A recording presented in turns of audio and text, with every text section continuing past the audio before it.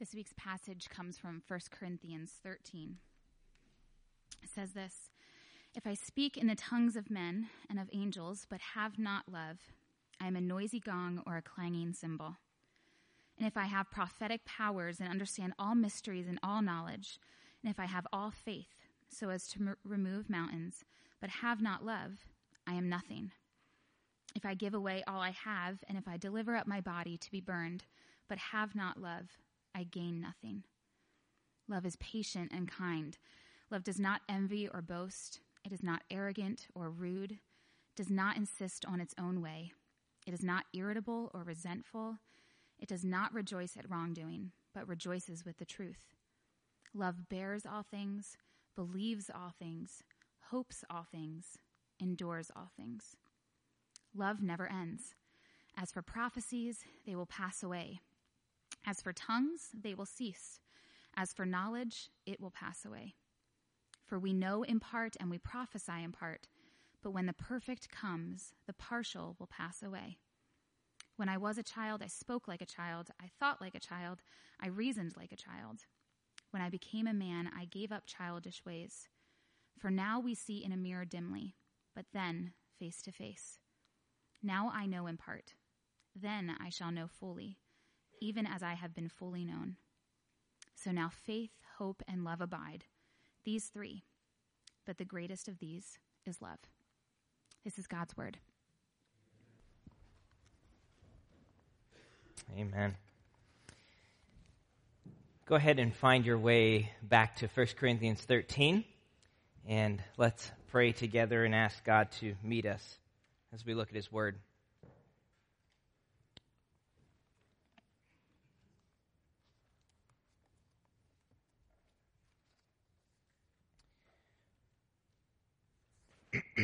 Gracious Father, as we open your word this morning and look on what is for many of us a familiar passage and what is for all of us a familiar word and idea, this idea of love, we pray that we would see it afresh. We pray we would see it from your perspective.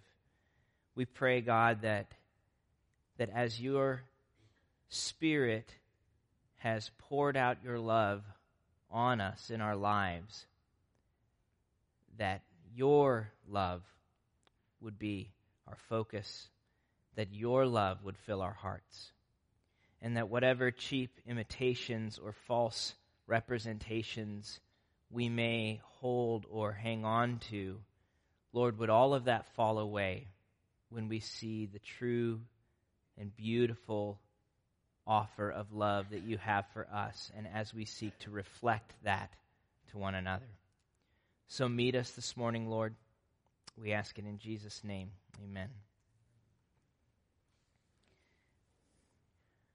Well, the answer's going to be obvious based on the title of the sermon, but if you had to identify one chief characteristic of a church shaped by the gospel, so of all virtues we might associate with Christianity, one defining mark that clearly identifies those who have met God and been changed by him, such that you could reasonably conclude that someone who bears that virtue knows the Lord, what would that one defining virtue be? When we were moving a couple of weeks ago, and so many friends came to help us, there was a moment in the afternoon when our mailman stopped by to say hello and to deliver our mail to us one last time. And we loved our mailman. He was one of the nicest guys. We never had a chance to really get to know him well. He's just gentle and kind and just really nice. And as he's visiting with us, I hope I could tell this story, Christina. Okay, good, because I was going to anyway. As I'm visiting with our mailman, there's a moment when Christina walks out and looks at him and says, "You're a Grassi, aren't you?" And he says, "Yeah." "You a Damasi?" "Yeah." And I'm watching this, I'm like, wow, I am in the presence of townies right now. I mean, Now, I don't know if it was their eyes or their nose or what it was that gave each other away, that kind of, but there was some defining feature, some mark that told each other what family they were part of, and they recognized it. And the church should be the same way. The church should be the same way. There are certain features or characteristics that ought to mark us as members of God's redeemed family. Certain fruit that the gospel of Jesus should bear in our lives. And according to the Bible, the chief virtue among them, the one that we should expect to see, is love.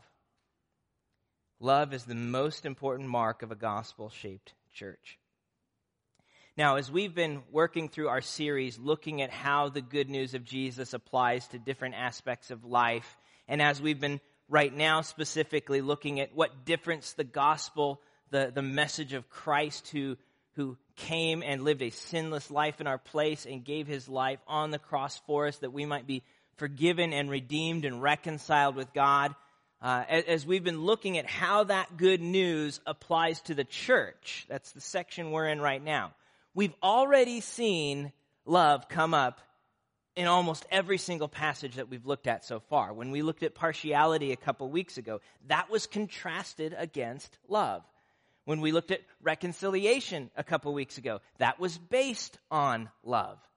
So love is this foundation, this defining feature. And what I want to do this morning is just zero in on that defining feature. If it's so important and so crucial, what does it look like?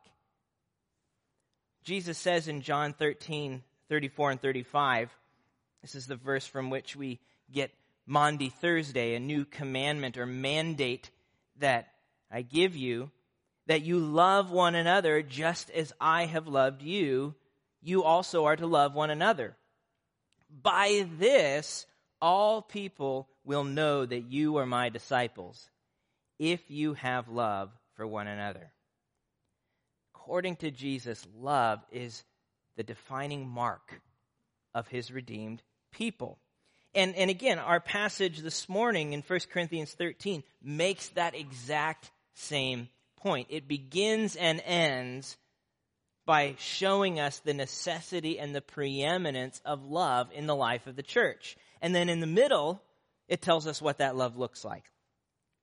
Now, 1 Corinthians 13 might seem like an odd place to land if we want to look at love in the context of the church, because we usually associate this chapter and these verses with weddings and marriage. That's the last time you heard this read, how many of you were at a wedding?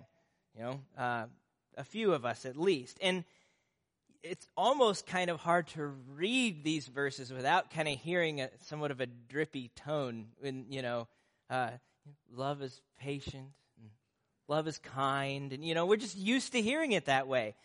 And all of that is fine as far as it goes. This passage certainly applies to marriage and to weddings and so on. But in the context of the letter that Paul's writing, he's actually applying these verses to the life and ministry of the church, which is why I wanted to look at this passage today. So the church in ancient Corinth, it had become divided by selfish interests and deluded by worldly desires. It was in trouble.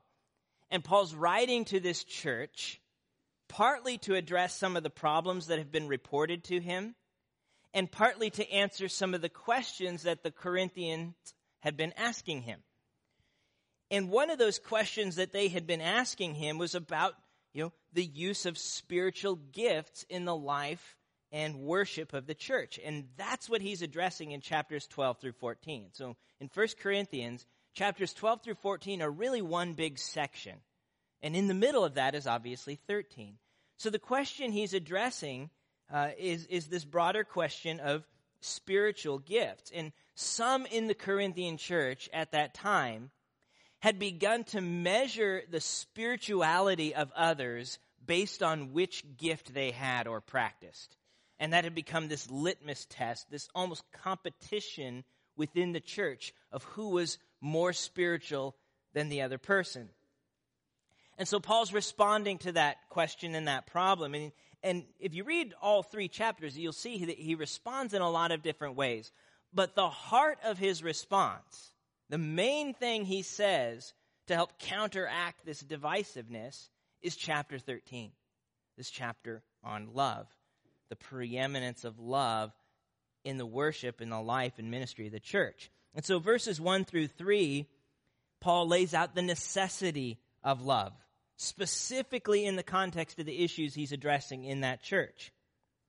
Without love, the miraculous gifts that the church was fighting about are utterly useless. And that's the point he makes in verses 1 and 2. If I speak in the tongues of men and of angels, but have not love, I'm a noisy gong or a clanging cymbal. It's just an annoying sound. And if I have prophetic powers and understand all mysteries and all knowledge, and if I have all faith so as to remove mountains, but have not love, I am nothing. And in the same way, even our greatest sacrifices that we might make for God, if divorced from love, if they're not flowing out of a heart of love, gain us nothing, according to verse 3. So love is utterly necessary for the life and ministry of the church. It's this defining mark. And in contrast to the spiritual gifts that the church is fighting over, only love will last forever. And that's the point he makes at the end of this chapter, verses 8 through 13. So when it comes to spiritual maturity and the extent to which we know and experience God, the gifts that they're arguing about are far less important than love, because first, the spiritual gifts are only temporarily useful, and second, they only provide a partial benefit, whereas love lasts forever. That's his point. So you look at verse 8. He says, love never ends. As for prophecies, they will pass away. They're not going to be around forever. As for tongues, they will cease. As for knowledge, it will pass away. And it's only partial anyway, for we know in part and we prophesy in part.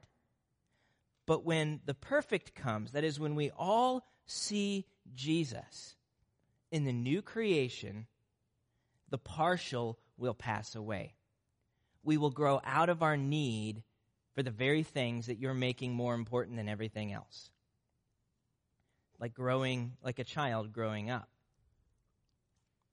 So essentially, what Paul is saying is that fighting over who is more spiritual based on which gifts you might have or use is like 2 adults fighting over who's better at Mario Kart or who can do a math worksheet faster. Okay? When you're a child, that's everything. You know, that's bragging rights in 3rd grade. When you're a grown adult, that's kind of dumb. And that's what they're doing. And so Paul wants them to see you're emphasizing the wrong things. The most important thing is not all of these different gifts that you might find your value in, or we might add to it who has more Bible knowledge or who has, a better program or worship service or something like that. The most important thing is love.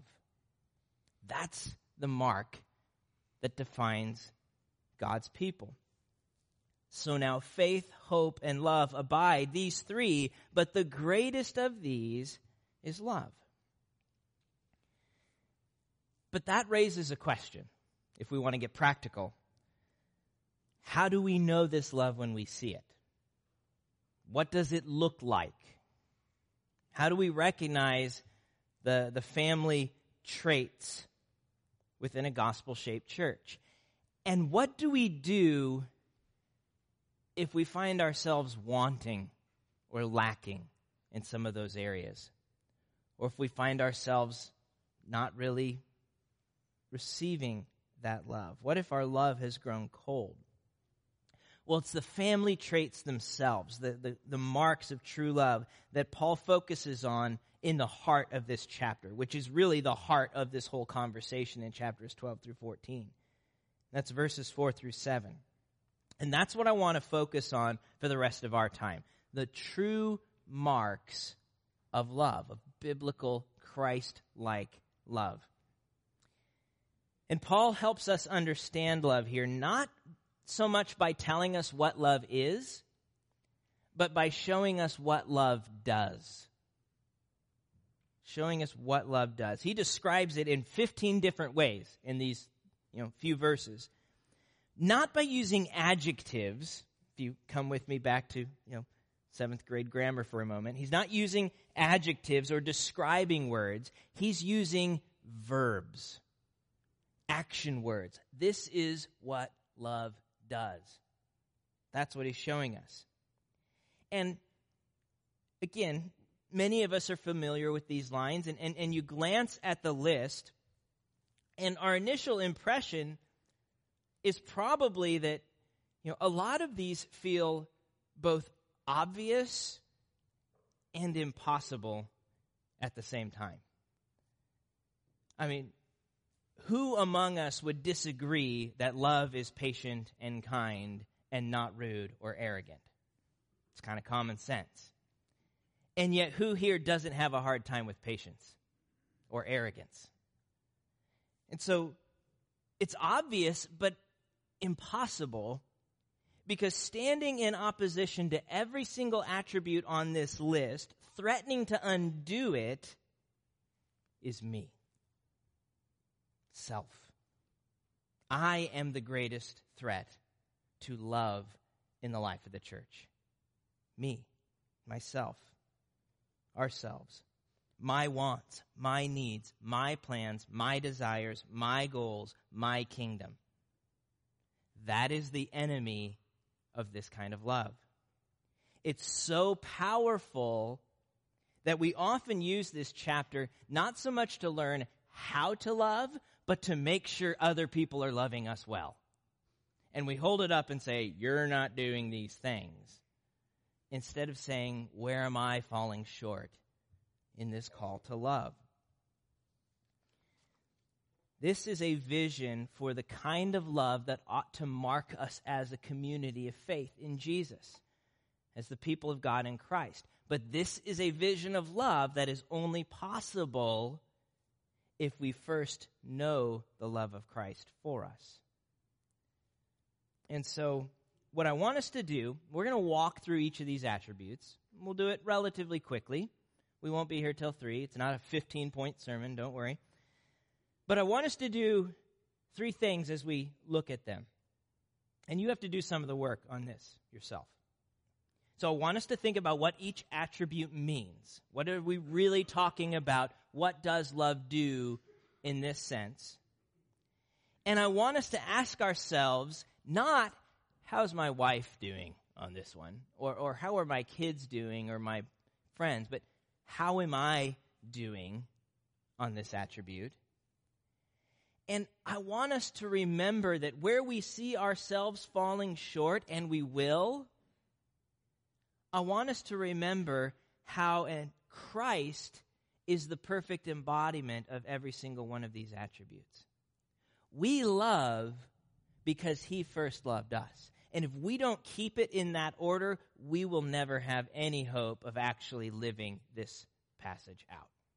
And so we need to understand it and we need to reflect on it, but we need to reflect on it in light of Christ's love for us. And so that's where we're going in these verses ahead.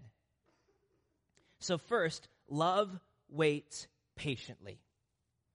And I'm trying to frame each one of them in more of an action-oriented thing. It's true to say love is patient, but patience here is a verb. Love waits patiently. That's what it does. Which means I'm off to a bad start when I look at that list. After our recent move a couple weeks ago, our average commute time has gone up somewhat significantly.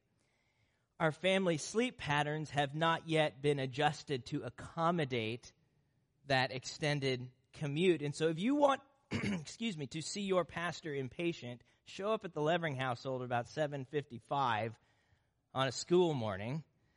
And, I'm I'm impatient with my kids, impatient with my wife, impatient with myself, and impatient with every single person on the road in between me and the school. When I watch someone in front of me kind of slow down and let that person turn left into the lane, I'm not thinking in that moment, wow, I really hope this helps that person get to work on time today. That would be wonderful, wouldn't it? I'm screaming inside. Do you not understand? My kids have been tardy 4 days in a row. Or you just, Paul Tripp jokes that I want to drive on roads paid for by other citizens who choose not to use them. That's really what this is about. That's what I want. And it's not very patient. Patience is hard because self is so consuming. Patience is hard because self is so consuming. A patient love comes from only one place. It flows out of a trust in God. A trust that God is the one in control of this situation. And I can extend patience to somebody, even someone who's offended me or wronged me, only if I believe that God is in control and that Christ is my vindication and my value. Otherwise, my kingdom is at stake and I must defend it. But love shows patience. It waits patiently. It doesn't demand its own timetable, as though the world is going to fall apart if my will isn't done immediately. It doesn't blurt out or barge in. Love gives space when it's needed. It's patient. Just like Jesus shows patience to us. If you think about all of the times during Jesus' life when the disciples just didn't get it, Jesus is trying to teach them about the threat that the Pharisees' teaching is, the beware of the leaven of the Pharisees, and they're over here thinking about lunch. What, bread? Somebody say bread, And Jesus is explaining to them he has come for the explicit purpose of dying on the cross and rising again, and Peter's saying, it's not going to happen on my watch. They just don't get it. But Jesus is patient. He could have just washed his hands and started over. He was so patient with them. And he is so very patient with us, isn't he? I mean, how many times do we make the same mistake over and over and over and over and over and over and over again? And yet there is Christ still calling to us in his love. Love is patient. And so if that's how Christ has loved me, how can I show that love to others? I'm not going to be able to do it if I'm not first convinced of Christ's love for me. Love shows and waits patiently. That's the first one. Second, love shows kindness. Love is kind. It shows kindness. And kindness here is not simply being nice. That's kind of how we often, it's a very kind soul or something, somebody's very nice. And being nice is a good thing. But kindness is more than that. Anthony Thistleton defines it as, quote, pure and unselfish concern for the well-being of the other. Pure and unselfish concern for the well-being of the other, which may not always look or feel nice. For instance, it's not very nice to put up a tall fence and a mean sign on it that says, warning, stay out. It's not very nice, but it might be very kind if what's on the other side of that fence could kill you. And so the point here is that love seeks what is best for the other. That's what kindness means. It's seeking what is best for the other. And what's best for the other, according to Scripture, is to know and be found in Jesus. That's ultimately what's best. That's our goal in love and in kindness. The greatest kindness in this world is what Christ did for us on the cross, giving his life in our place that we might be cleansed of our sin and reconciled to God. There's no greater act of kindness than that. And so the greatest kindness we can give is to help somebody know Jesus in that way and find their sufficiency and satisfaction in him. Think of Philippians 3, 7 through 8. But whatever gain I had, I counted as loss for the sake of Christ. Indeed, I count everything as loss because of the surpassing worth of knowing Christ Jesus my Lord. There's nothing better. The surpassing worth of knowing Christ Jesus my Lord. And so love in its kindness helps someone find their identity and their satisfaction and their security and their sufficiency and their glory in Jesus Christ. Which means that real love is always moving people toward the gospel. Always moving people toward the gospel. That's what's best for all of us. Love is not about what makes me look good. Nor is love simply about what makes someone else feel good. If my friend or my child or my colleague are going in a direction that makes them feel good but is not ultimately good for them, according to Scripture, then it is utterly unloving for me to affirm or encourage that direction in my life. That's not love, that's callousness. So love shows kindness by seeking what is best for the other. And what is best is what's going to move them closer to Christ. So that's the second one. Love waits patiently. Love shows kindness. Third, love does not envy or brag. Love does not get caught up in the haves and the have-nots. It's another way to think about this. So if the standard of our holiness or spirituality is the practice of a specific gift, as some in the Corinthian church had been teaching, then those who have it will be prone to brag, and those who don't will be prone to envy.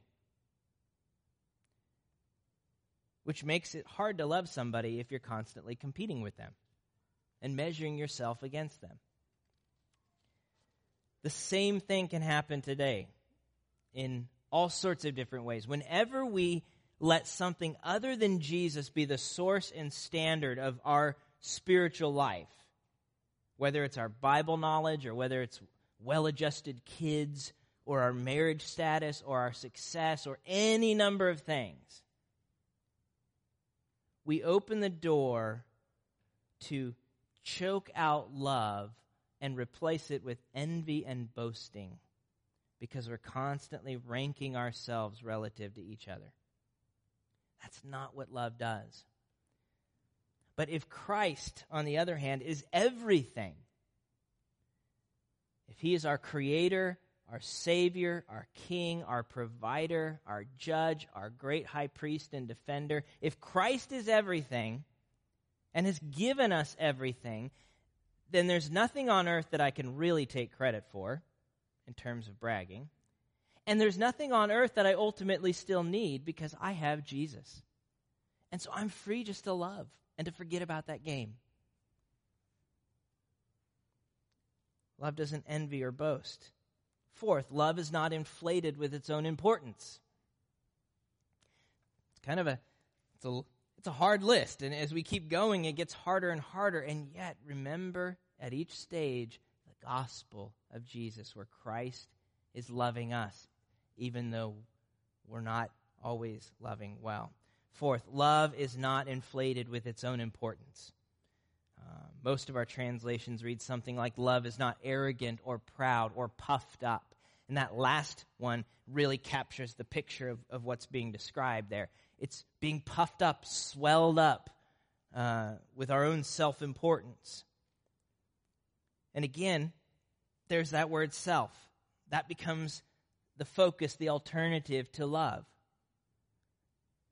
It makes us hard to approach when we're swollen with our own pride, when we think we've got it together or we're doing better than someone else. And it makes us hard to love somebody else if I can't see past my own nose and actually love them. And the contrast to that is, of course, humility. Humility, which, as C.S. Lewis reminds us very helpfully, is not so much thinking less of ourselves, but thinking of ourselves less. And I love that distinction. It's the same humility that we see in Jesus. Philippians 2 says that he, though he was in the form of God, did not count equality with God something to be grasped at, something to be exploited for his own selfish gain. But he made himself nothing, taking the form of a servant, being born in the likeness of men, and being found in human form, he humbled himself by becoming obedient to the point of death, even death on a cross. Now, we live in a culture that celebrates upward mobility. I got to keep moving up the social ladder, up the corporate ladder. This is downward mobility. I must die so that I am free to love. That's what Christ does. Not because he thought less of himself. He was God all the way through this. But because he thought of himself less. And he thought of us and his Father. So love isn't puffed up with its own importance. Fifth, love does not act improperly. Or as many of our translations put it, love is not rude. Again, this is common sense, right? Love observes common courtesies. It shows respect. And I heard a story not too long ago about a young person who, during a job interview, was answering texts and responding to them while they're having this interview. It's no shock that they didn't get the job. But how often do I sit in my chair at home? How many times does my wife have to say to me, Brandon, while I'm just on my phone, and I'm sitting there nodding along with the conversation, and then I'm like, what? That's not love. She's burying her head right now because this is a self-glorying moment right now. It's like, yes, vindication. No, just kidding. No, I'm guilty as charged. And so often we do this. Again, this is right here. This is the world right here, and it all revolves around it. That's what I'm doing in that moment, and I'm not thinking of the other. Sorry, babe. So love is not rude. It's respectful. It shows common courtesy. Sixth, love does not seek selfish ends. This is where it really comes to the heart of it. Love does not insist on its own way. It doesn't lay out the terms of engagement and demand that we all play according to my rules. The temptation that we all face is to make life and ministry and relationships all about me instead of about Christ and others. And again, it's reiterating the point that I am the greatest threat to love. That self is the greatest threat to love. And here we see the difference between truly loving someone and simply using someone. Because we can do a lot of very kind things that are helpful and that look loving to others, but we have to ask the question, what am I seeking in that moment? Am I seeking the good of the other, or am I simply using them as a means to my end, whatever that might be? And very few of you will be able to tell the difference looking at it. But I know in my heart, am I loving or am I using? Love loves someone. It doesn't use them. Love is selfless, in other words, just like Jesus. Think of Mark 10:45. For even the Son of Man came not to be served, but to serve, and to give his life as a ransom for many. Love doesn't seek selfish ends. Number 7, love does not become irritable or overreact. It's not easily provoked, crabby, touchy, temperamental. Again, all of that's fueled by self-interest. Love doesn't assume that I know the motives of someone who's doing something I don't want them to do and then respond according to my assumption. In a lot of ways, this is simply another way of saying the very first thing: love waits patiently. It isn't just crabby and irritable. It loves the other person enough to do the hard work of having a relationship with them and not just reacting. Number 8, love does not keep a record of wrongs. The ESV uses the word resentful, but that's far too vague, in my opinion. Paul is basically talking here about the habit of never really letting go of an offense that someone has committed against you. Keeping it, in the ledger. You may utter the words, "I forgive you," but you never actually go and blot it out from the ledger. It's still there.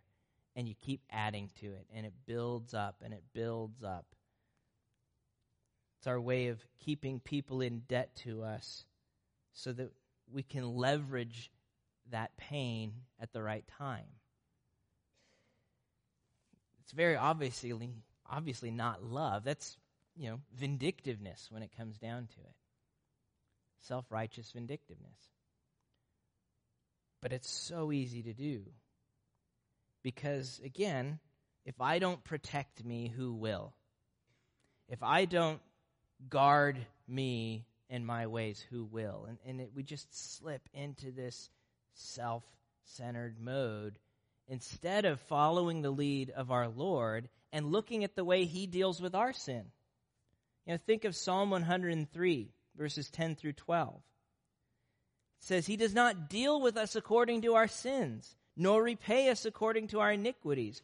For as high as the heavens are above the earth," which is a metaphor that you should not be able to pin down because the heavens are as high as the heavens are above the earth, so great is His steadfast love for those who fear Him.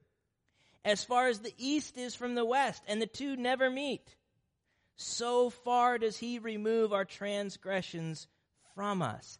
That's how God, through Jesus and the cross, deals with our sin. He has buried it in the bottom of the ocean, never to be found again. Praise God. So what will it take for me to deal that way with the sin people commit against me? That, my friends, is a miracle. And it's called the grace of God in Jesus. That's the only thing that will ever help me not keep that laundry list. And what an incredible difference it makes when you watch that. I think last week of what Tosh Hope shared during her story. In what world do you become close friends with the woman who slept with your husband and is now married to him instead of you? In what world do you become close friends and sisters? Only through the gospel of Christ. That doesn't compute in the world. But Jesus redeems, Jesus heals, Jesus brings reconciliation in places the world cannot understand. That's love. That is love. It doesn't keep a record of wrongs. Nor, number 9, does love take pleasure in someone else's wrong. Love does not take pleasure in someone else's wrong. We're in verse 6. There are countless ways that we're tempted to do this. We can get real creative on this one.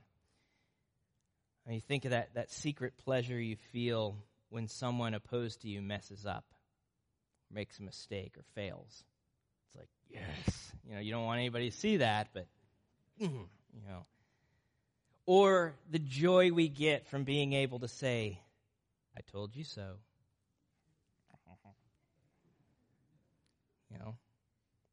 I am enjoying their wrong. Or maybe it's finding enjoyment in things like gossip or slander.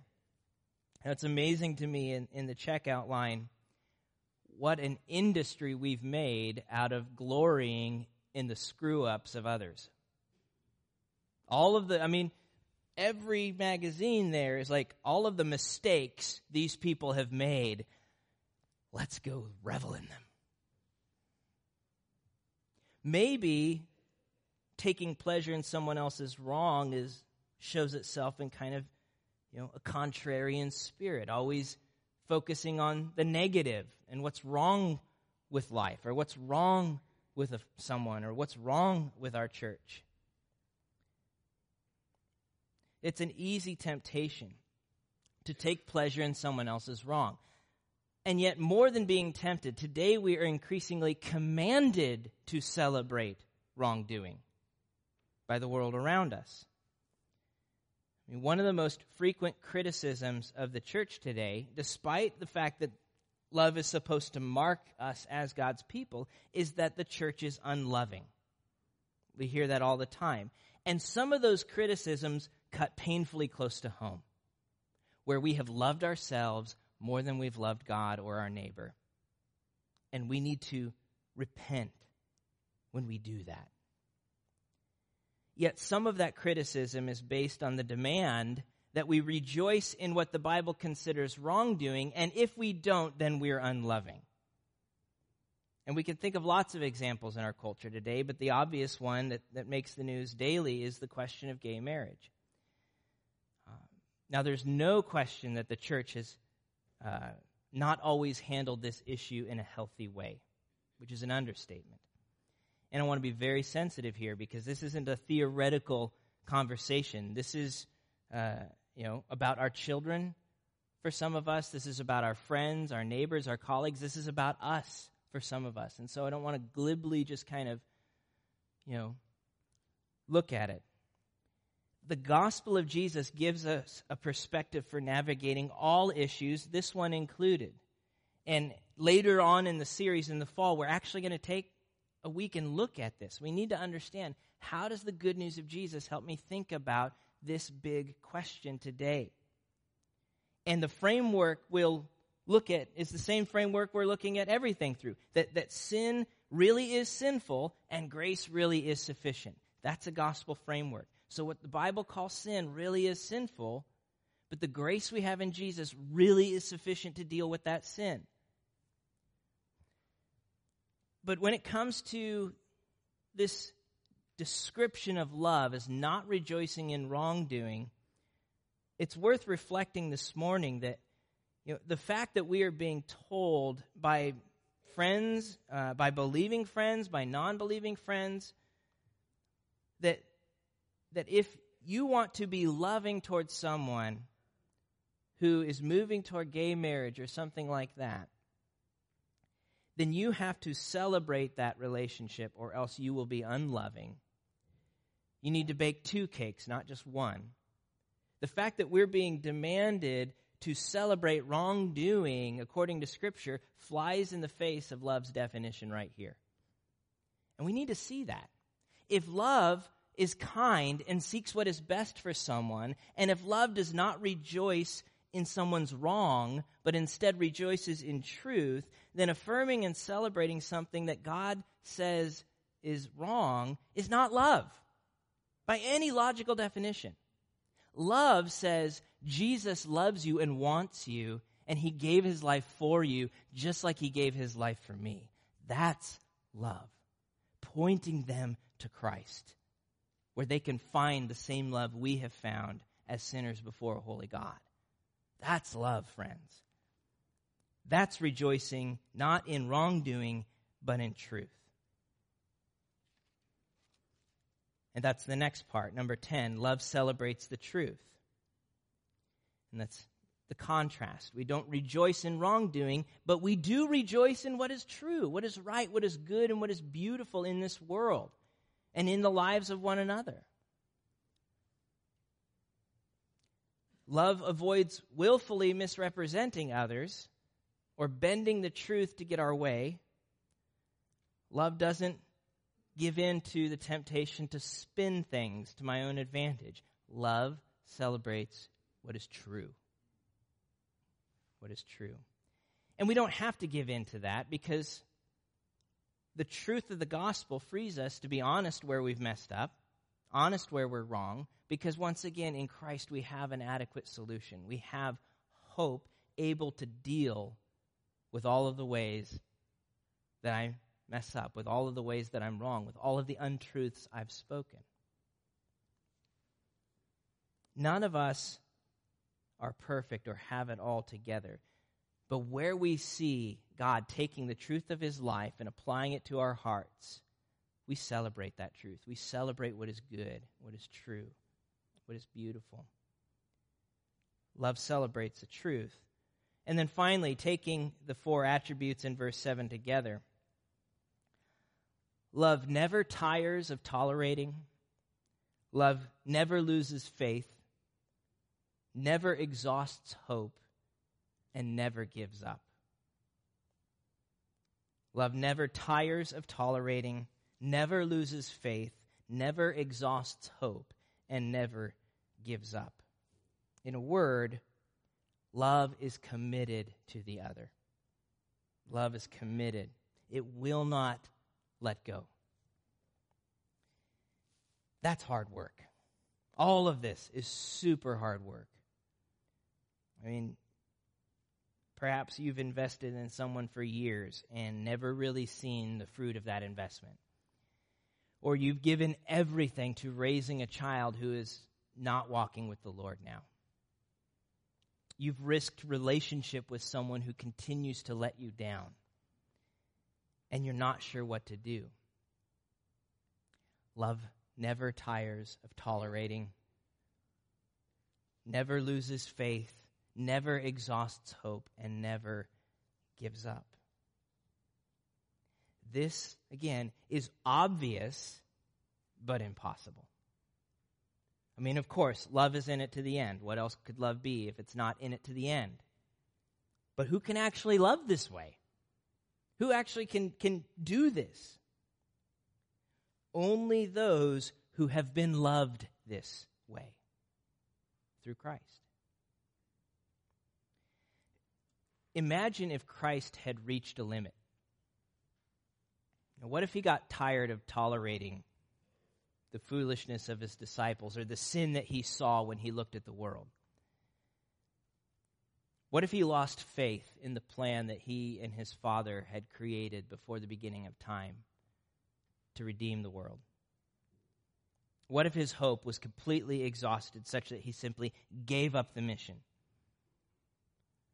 And we can't imagine that.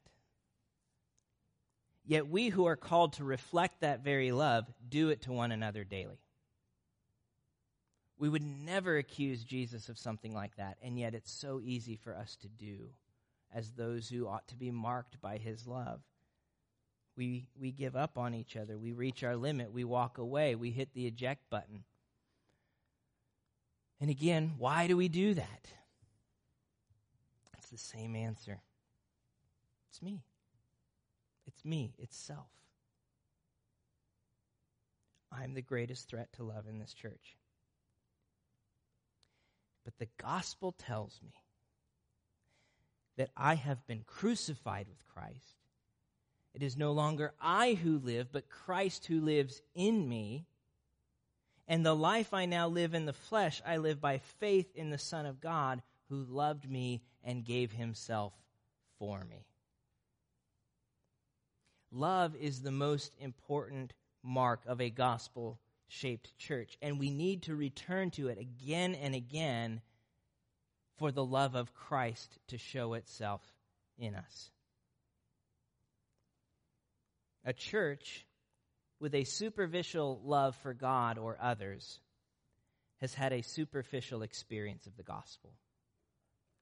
A church who has experienced the gospel profoundly loves profoundly. And so it all comes back to the gospel. We love because he first loved us. May we be known for that love here. Let's pray.